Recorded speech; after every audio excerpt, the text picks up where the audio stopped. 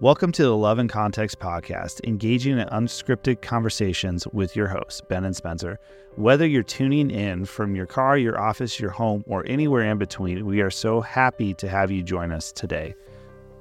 Our mission is simple: to explore the Bible through a powerful lens of love. Together, we'll uncover fresh insights and gain deeper understandings of how we can love God and love the people in our everyday lives. So buckle up and join us on the spiritual journey as we discover timeless wisdom that is just as relevant today as it was thousands of years ago. Without further ado, let's dive right in. All right, welcome to the Love and Context podcast with Ben and Spencer. I am Ben. I'm not Ben. Yeah, I think people can probably see that at this point. Yeah, I'm Spencer. Yeah, you're seeing us again, and once again, we do apologize because if your cameras are breaking, your screens are freaking out. No, not those guys. We actually have a special guest today. You want to introduce our special guest? Yeah, so this guy has had a big impact in my life. His name is Ed. He's also known as my dad.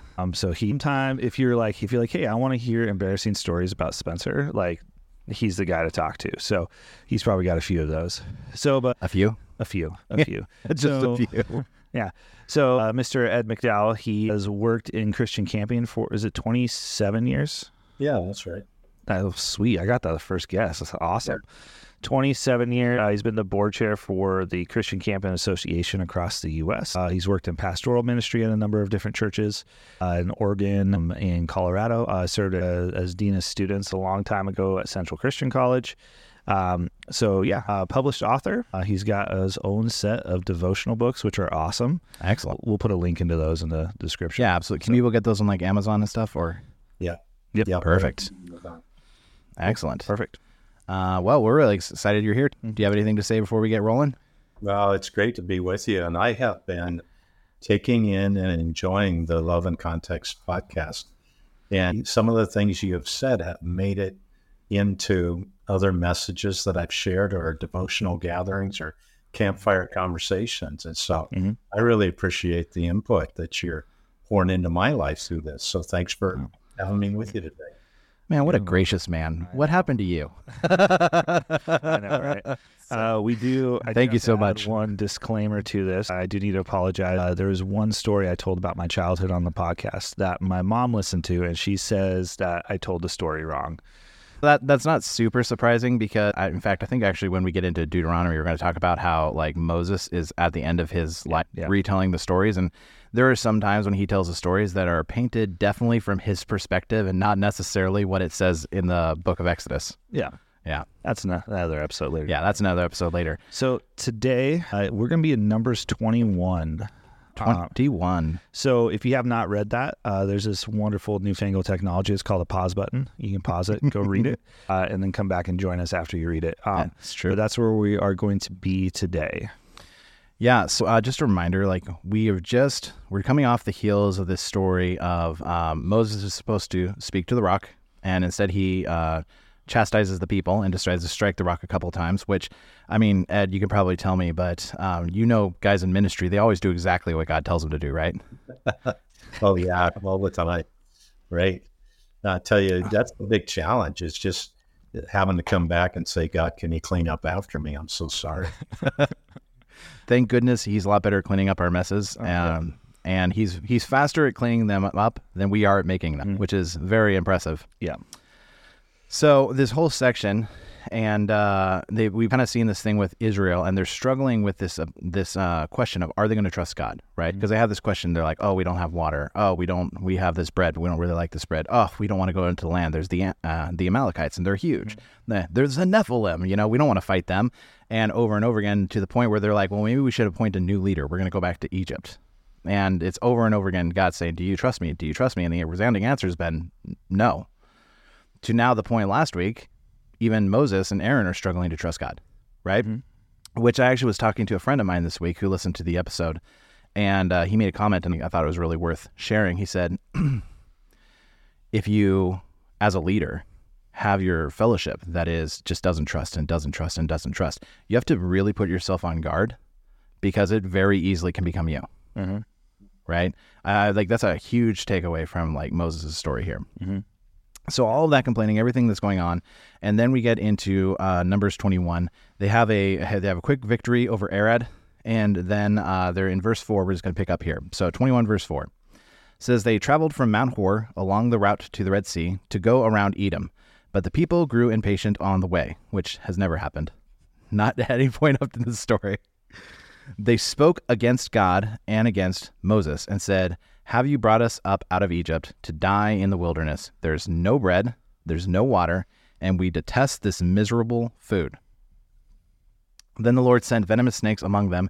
They bit the people, and many Israelites died. The people came to Moses and said, we sinned when we spoke against the Lord and against you. Pray that the Lord will take the snakes away from us. So Moses prayed for the people. And the Lord said to Moses, make a snake and put it on a pole. Anyone who is bitten can look at it and live. So Moses made a bronze snake and put it on a pole. Then when everyone was bitten by the snake, they look at the bronze snake and they would live. Now, I don't know how many times I've read that story. And if you don't have like John 3 in the back of your head, sometimes you're reading this and you're like, this is a weird story, right?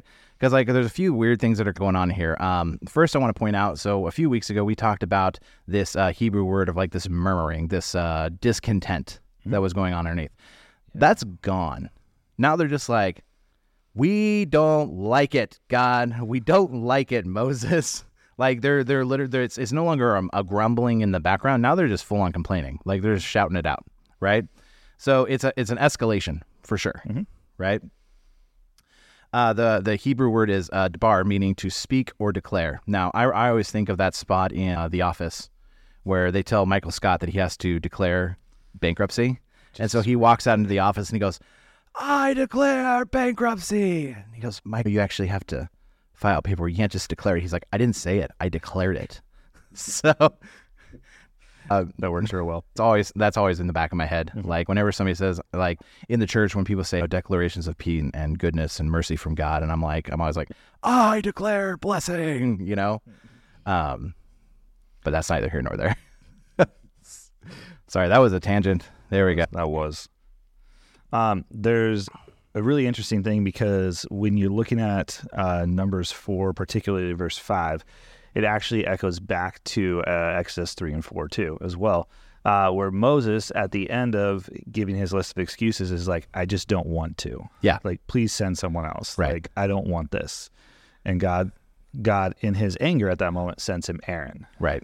Right. Like, still provides in his anger, in his frustration. And you actually see that echoed in this story, that nature of God, where he's like, okay, he's like, I'm going to provide a way for you to be healed from these snake bites. Right.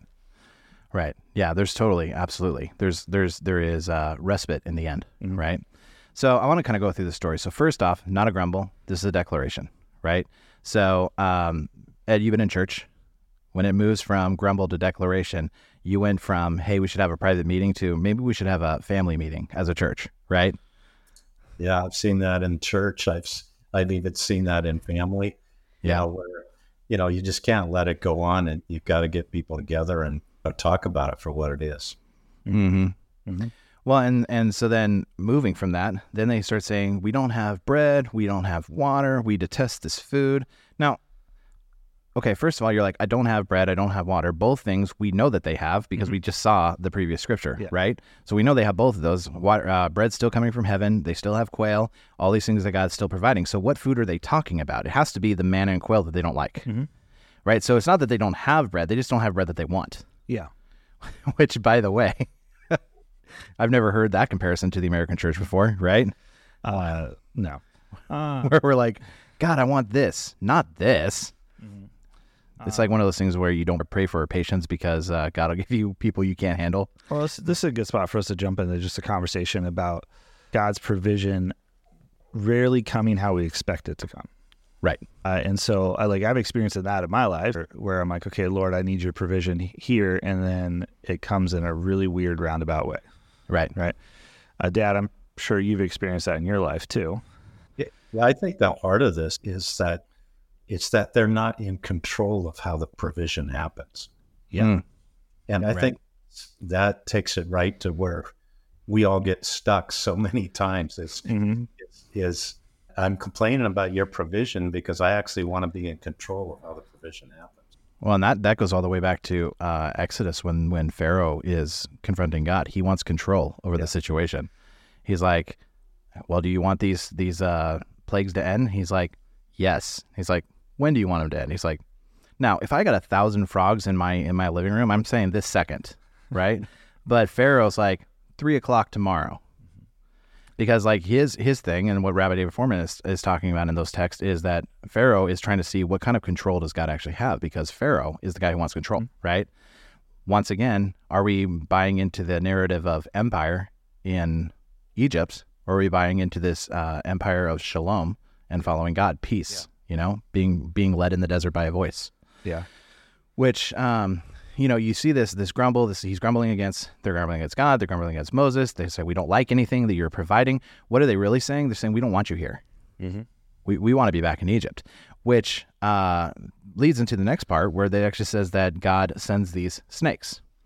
Now, I always thought that was an overreaction, right?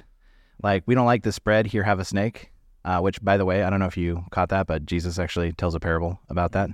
When somebody asks for bread, who would give them a snake? Mm-hmm. And you're like, that's a really weird thing. It's almost like it's happened in the text before, huh? It's almost like Jesus knows his Torah. Almost like he's the Torah made flesh. And so I got into this because I was like, I don't quite understand what's going on here. And so the word there for sent isn't actually the word we would normally use for sent. It's actually a Hebrew word called shalach, and it is a verb meaning to let go. Okay, so the implication there is that God has a hold of the snakes, and he's had a hold of snakes. And they say, I don't want you to be here. And so God says, okay, be in the desert by yourself then. And he just releases his protection. Mm-hmm.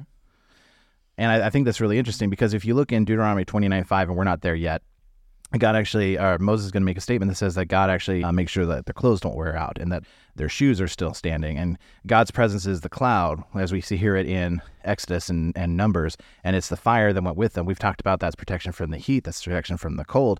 And God has been going, and they've been protected everywhere that they've gone, every place that they've gone. So in this case, God doesn't so much send snakes as he removes what he's been withholding, right? That's a good conversation about our lives. Because I don't know how many times people talk about, they're like, oh, God is just sending adversity into my life.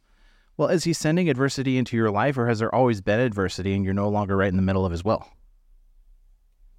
Because I read stories by like Corrie ten Boom. She's sitting in the Nazi concentration camps, covered in lice, malnutrition, being beaten every day. And she's like, oh, the glory of the Lord was in that place. Right? She's more content in a Nazi concentration camp than we are in our air-conditioned house.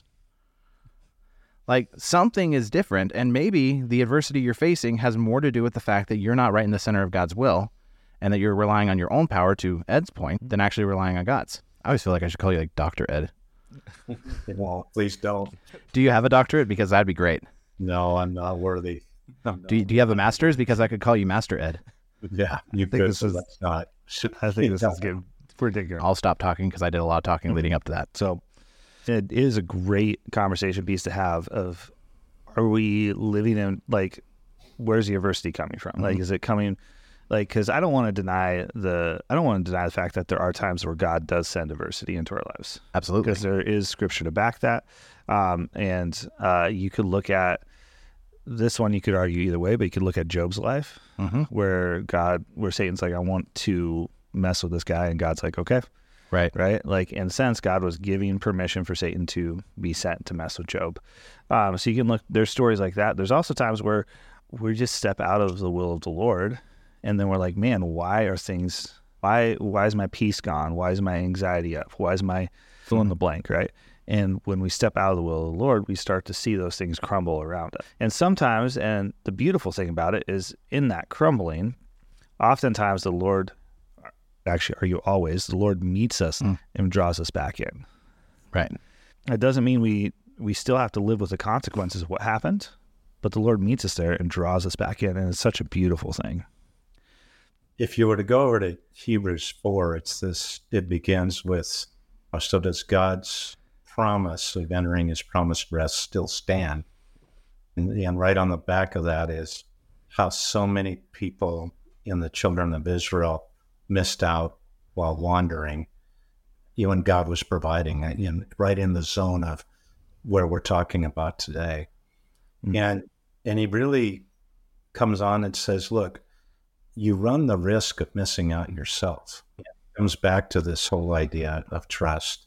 And then there's this very real connection that you get down to verse 12 of chapter 4, and it talks about his word being able to work in places in our lives that take incredible precision. You know, he talks about separating mind and soul and marrow and bone and desires and thoughts. I mean, just these, and it says his word can help us sort that out. And then it ends back with, which brings us back towards some of the imagery of today. It ends with Jesus understands all of this. He's experienced all of it. The only thing he didn't do was the sin part, but he experienced everything else. And he's there to help us and invite us to get the help we need through this. Would you say then, Ed, a lot of times we are forgetting, because like God makes a comment in Torah, or actually I think it's in Jeremiah or Isaiah, where he says, I led you like a bride. This is intimate time with God. This is important time. And like, it's not easy. You're still in the desert. Right. Even if God is removing snakes and all those things and providing bread and stuff, it's still difficult. But would you say that sometimes as Christians we have a tendency to try to avoid the deserts, and so we miss that intimate time with God? We miss out the wonder moving of God because we're not willing to be a little uncomfortable in His.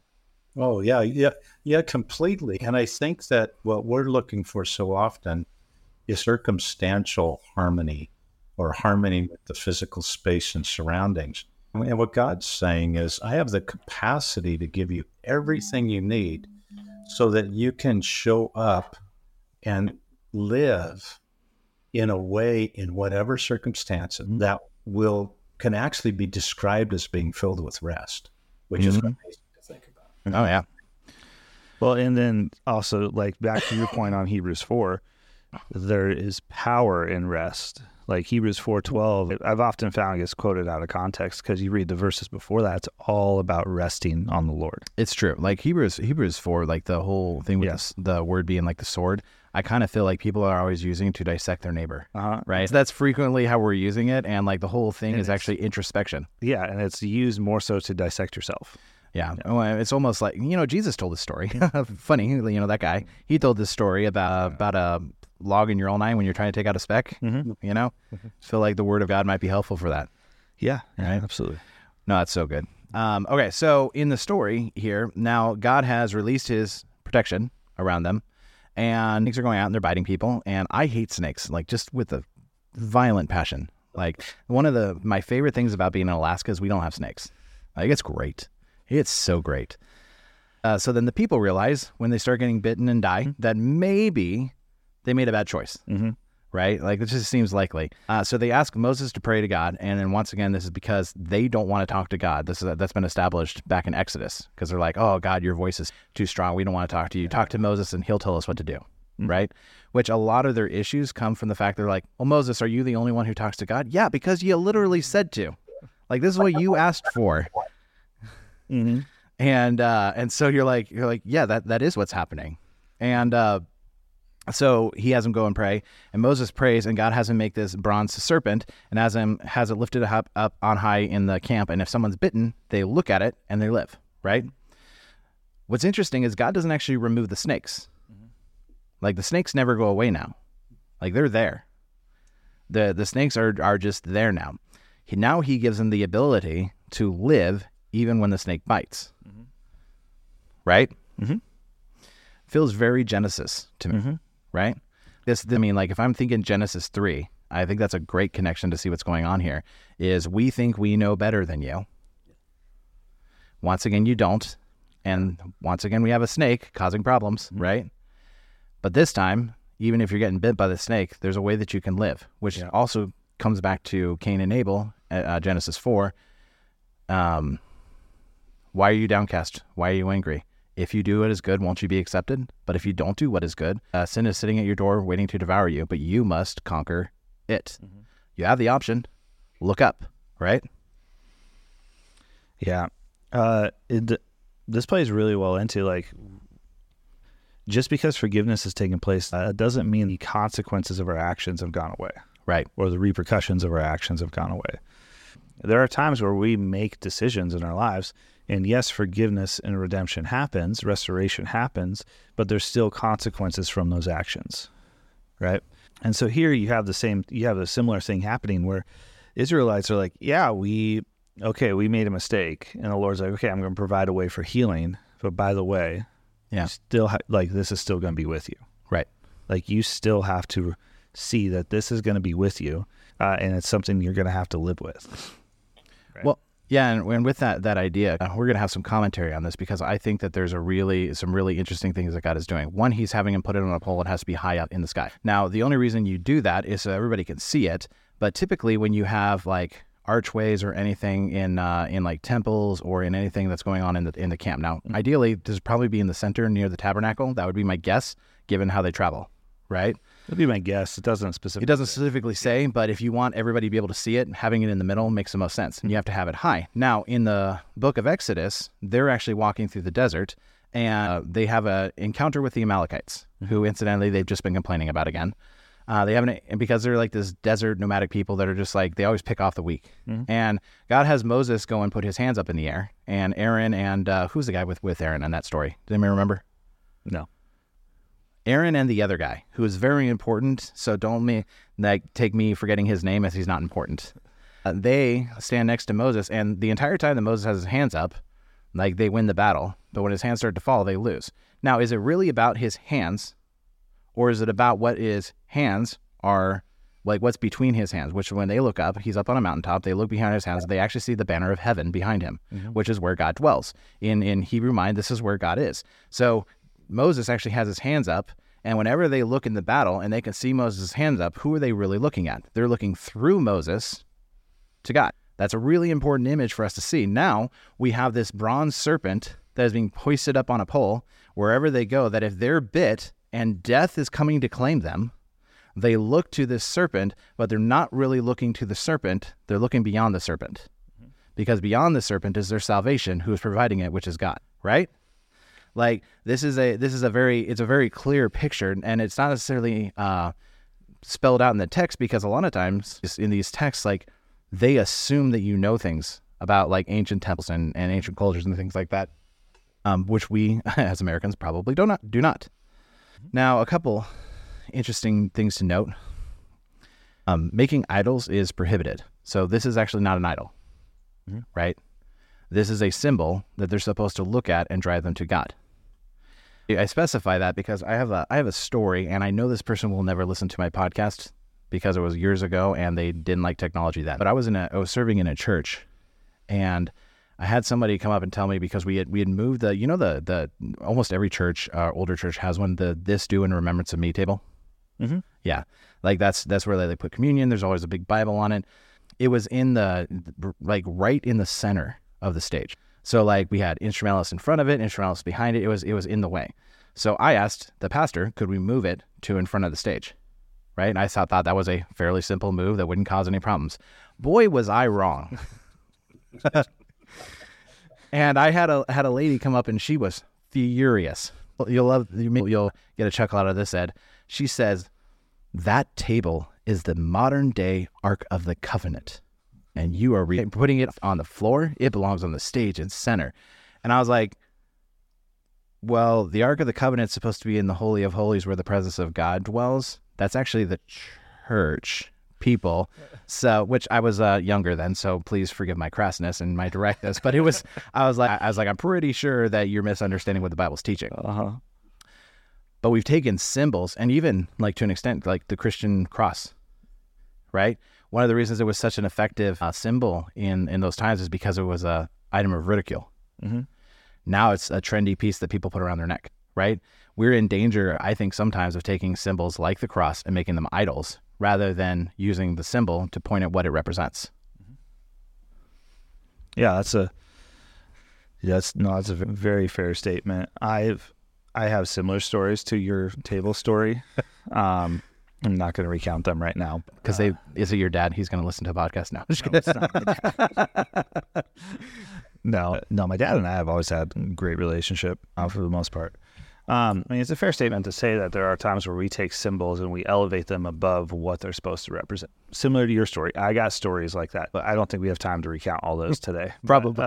I got stories like that too, where people have been like, well, this is the most important thing. And I'm like, actually, that's a box. So, but sometimes when we need to remember what these symbols represent, right? And I want to be really clear, like, we're not discounting the work that happened on the cross. Right, exactly. The cross is super important. Yeah, please hear us loud and clear on that. The cross is super important. It is fundamental in many ways. The work that happened on the cross is supposed to lead us to a place of forgiveness, restoration, and redemption with Jesus, with God, through the work of Jesus. Right. Yeah, isn't that the challenge with the symbol?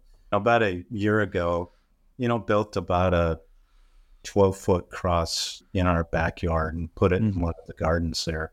Mm-hmm. And it was there because I wanted the reminder that having our lives always looking towards Christ in what we do is the important thing.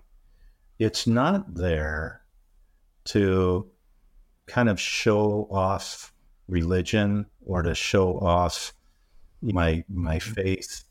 It really is there to say, let's keep my eyes fixed on Christ. Let's keep our eyes fixed on the one who's done this for us. And I think that's the goal of a good symbol.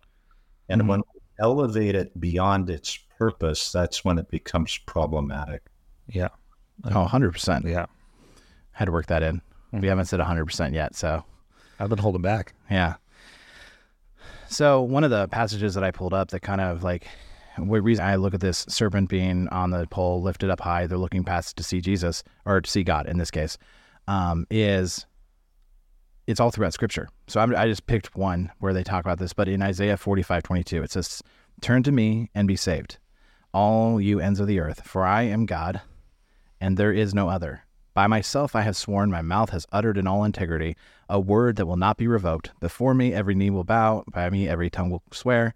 They will say of me, in the Lord alone are deliverance and strength. All who have raged against him will come to him and be put to shame, but all the descendants of Israel will find deliverance in the Lord and will make their boast in him." Now, turn to me. Where is God? Or in their mind, he's going to be in the sky, right? In the heavens, in the cloud, right? So to turn to him means you have to look up. You have to look up. Where the serpent is up, you need to look up to find your salvation. You need to look up because that's where all help comes from. There's that song, "I Look to the Mountains," right? Pulling from the passage, I look to the mountain. Why do you look to the mountains? Because God is up, right? He's on the mountain like in Sinai. And big reason I'm pointing that out is because we have a tendency to be like, oh, well, we need to look up, and we're talking about literally looking up. No, the point is that you actually need to Ed's point, look past the cross to what Jesus is doing, right? The cross is meant for you to look towards so that you actually see the finished work beyond the cross. Yeah. I think it's really interesting. I think that the cross is fundamentally like this transfiguring work, like what God does in our life, right? Power over sin and death, everything that happens with that and the resurrection. So many times we focus so much on that we forget that there's stuff that comes after, that we're actually supposed to go because of this and be different. Now, very American church idea. What happens in 2 Kings? They end up taking the bronze serpent and then they actually create it into an idol and start worshiping it, so that eventually Hezekiah has to come in and break it up and throw it away, because it's like, okay, guys, literally not what this is for, right? Not even a little bit. But I think we have a tendency that we have like these sacred relics of our past, and they can be like, you think about people with VBS, okay? Now, VBS is an incredible tool for reaching people for Christ, right? But if you think that VBS is what saves people, like, you got a problem. Like, if you're like, oh, we can't reach kids without VBS, right? Or you have like, if you're like, oh, we can't reach people without a specific kind of music, you're actually now elevating this to the point of like an idol rather than a tool from which to actually reach people. Coming back to the like looking up piece. Yeah. So, Dad, the camp you work at, they put a big Christmas thing on every year, lots of Christmas lights, right? I've helped set that up a number of times. Right. We always had an inside joke whenever we were setting it up. We're like, oh, we don't need to hang lights higher than 8 feet because nobody will look up.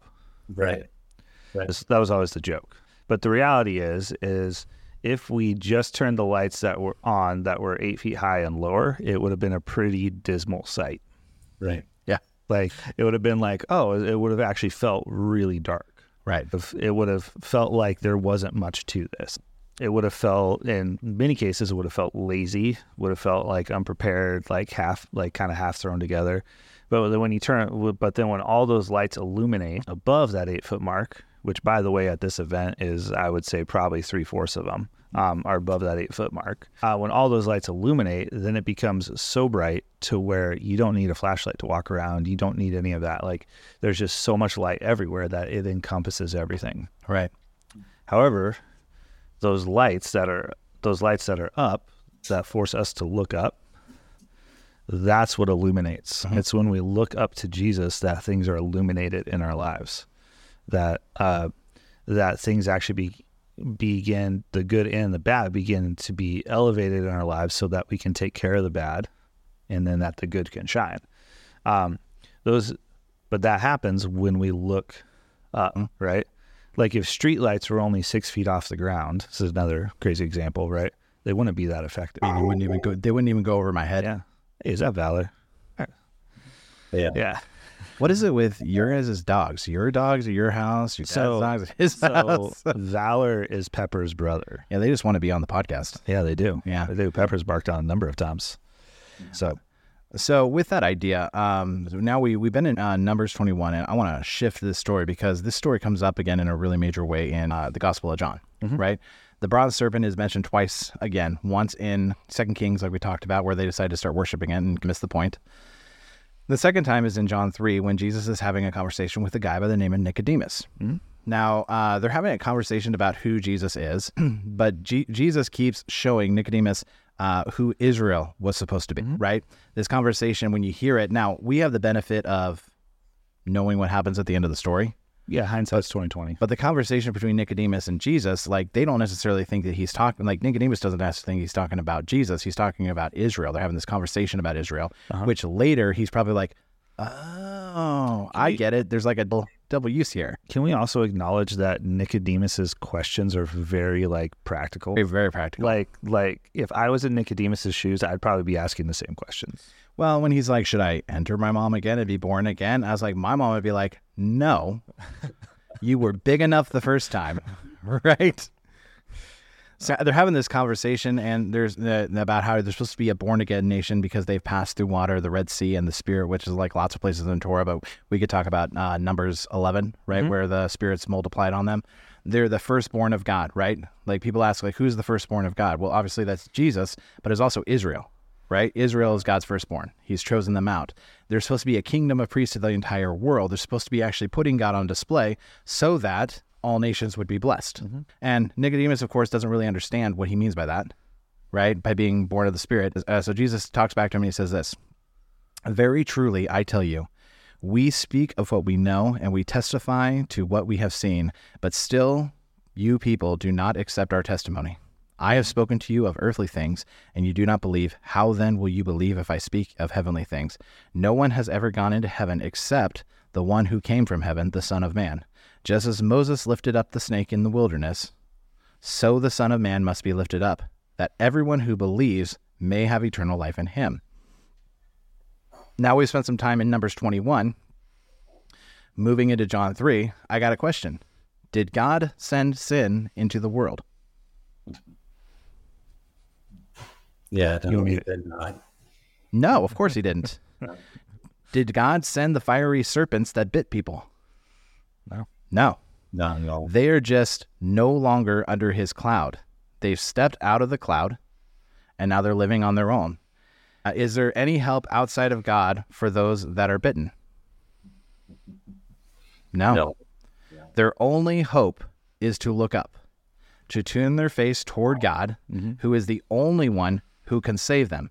So with that in mind, now Jesus talking again of Israel, right? And ultimately, Jesus being a Jewish Messiah fulfills this, steps into this role, makes a statement in John 3, 16 through 18, probably some of the most quoted verses in the Bible.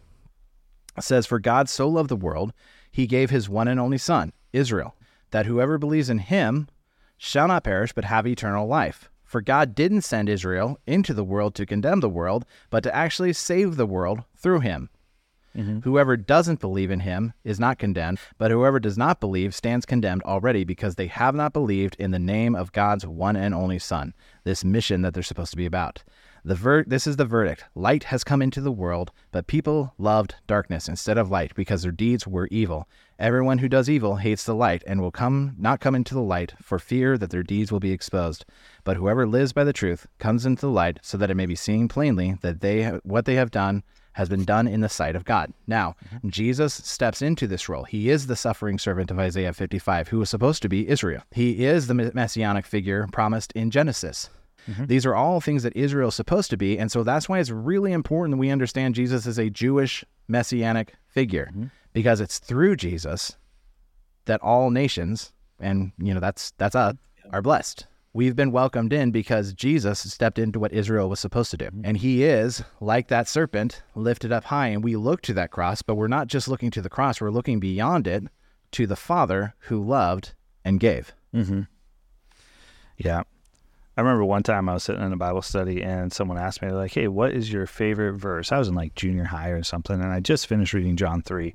And a verse that stood out to me was John 3:19, which is this is the verdict. Light has come into the world, but people love darkness instead of the light because their deeds were evil, and everyone whose deeds were evil hates the light and did not come into light for fear that their deeds would be exposed. And the reason at the time that I was like, man, I really like this verse is because it was saying that like we live in a place where there's people who are trying to hide who they are, and God's saying, no, I'm trying to bring you in. And so I shared that with the group, and the youth pastor at the time was like, do you mean John 3:16? I was like, no, Nope. I don't. John 3:19. He's like, I think you mean John 3:16. And I was like, I'm not going to argue this right now. I think it's more surprising to me that you didn't argue with it. I just didn't want it. I was in junior high at the time, didn't feel the need. Yeah.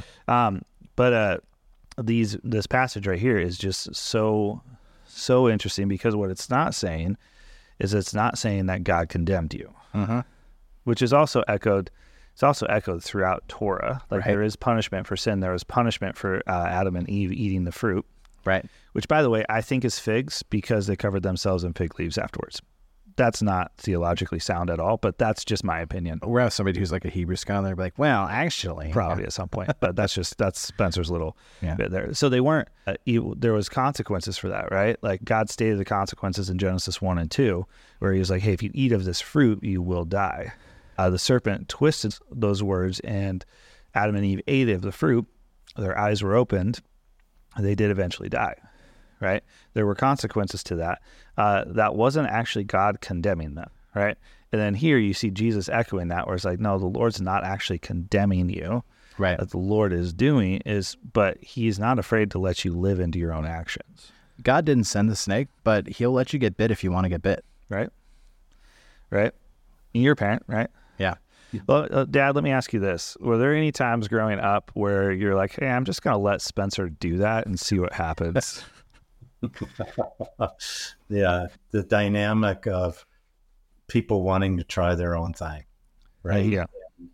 Rather than rely on the wonderful provision and protection and abundance of God. It is a dynamic that we struggle with every day. And I think the posture of literally getting down on your knees and looking up in confession to God to say, if I don't do this today, I can get lost so easily and be right there grumbling and complaining, as opposed to thanking you for your salvation, thanking you for your provision, and thanking you for the abundance that I get to live in today. Even when the circumstances are hard, I know I'm not alone. Yeah, so good. Well, we've been talking about through the Torah series that, the priesthood, we're putting God on display. The law is to put God on display. Love is to put God on display. Holiness, being different, is to put God on display so that all nations will be blessed. And Jesus invites us. He doesn't command us. He invites us to be a part of this. And then if we're going to be a part of it, then we have a command to love each other as he's loved us. Yeah. But first is an invitation. Are you going to be part of this? Because you always have the right, if you get bitten by a snake, to just sit there and die. Seems like a silly idea, But it is absolutely your right as a person if you want to get bit by the snake and die. God didn't send the snakes, but he did provide a way for you to be saved from the snakes. Mm-hmm. Yeah.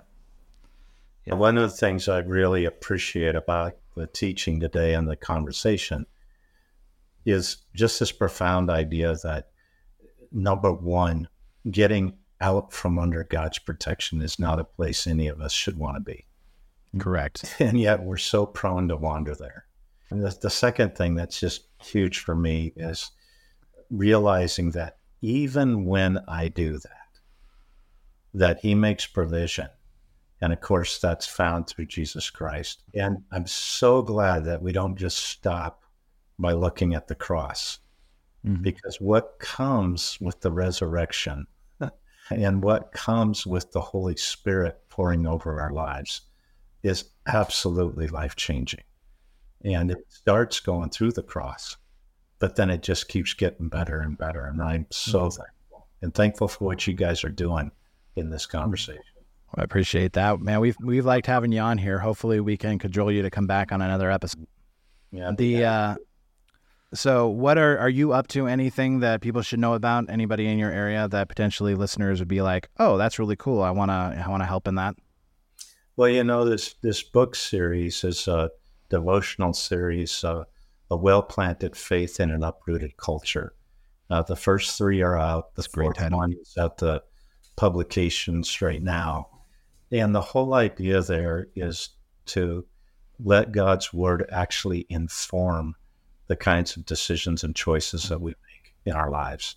And that's the whole motivation behind it. So anybody that wants to get on board with that, you're welcome to. Everything's available at Amazon. A well-planted faith. We'll put some links in the show description. We're going to probably throw up a couple of video recommendations on just some different books, because I read half of one of yours, and I forget which one it was, but it was good. Mm-hmm. Yeah. Mm-hmm. I read half of it means that I lost the book halfway through, but trying to figure out where my son put it. I have another copy for you. All right. Well, we've really enjoyed having you on here. If you want to reach us, you can email us at loveandcontext@gmail.com. You can also find us on the Facebook, on the YouTube, on the Instagram, on the TikTok. And we do have our merch store up, and we now have that shirt available. The desert is really hot. By the way, we gave it to Pastor Nick's wife, and she laughed for a long time, and then was like, "I'm never going to wear this." Yeah. We gave it to her on a Sunday, and we're like, "You have to wear it while you're like singing for worship," and she was like, "No, no." We'll probably get Pastor Nick to do it. Yeah. But yeah. So. All right. Well, thank you so much, Ed. Thanks for being here with us, and until next time. Yeah. All right. Thank you, guys.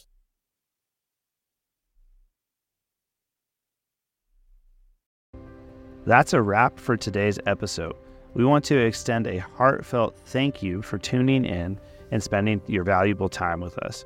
We hope that you found today's conversation insightful and that you take something meaningful from it. If you have questions or comments, we would love to hear from you. Reach out to us at loveandcontext@gmail.com, and we will be sure to get back to you. Remember, you can always engage with our content on all your favorite listening platforms, including Apple, Spotify, Amazon, YouTube, and more. Don't forget to follow us on social media at Love and Context on Instagram and Facebook for updates. I read stories by not Harriet Tubman. Sorry, we'll really do that again. We're digressing. Yeah, this part will definitely get cut. Actually, this will probably end up in the bloopers. So just so you know, like this, he's getting a peek behind the curtain. He's like, "Oh, I can only imagine this stuff has been there."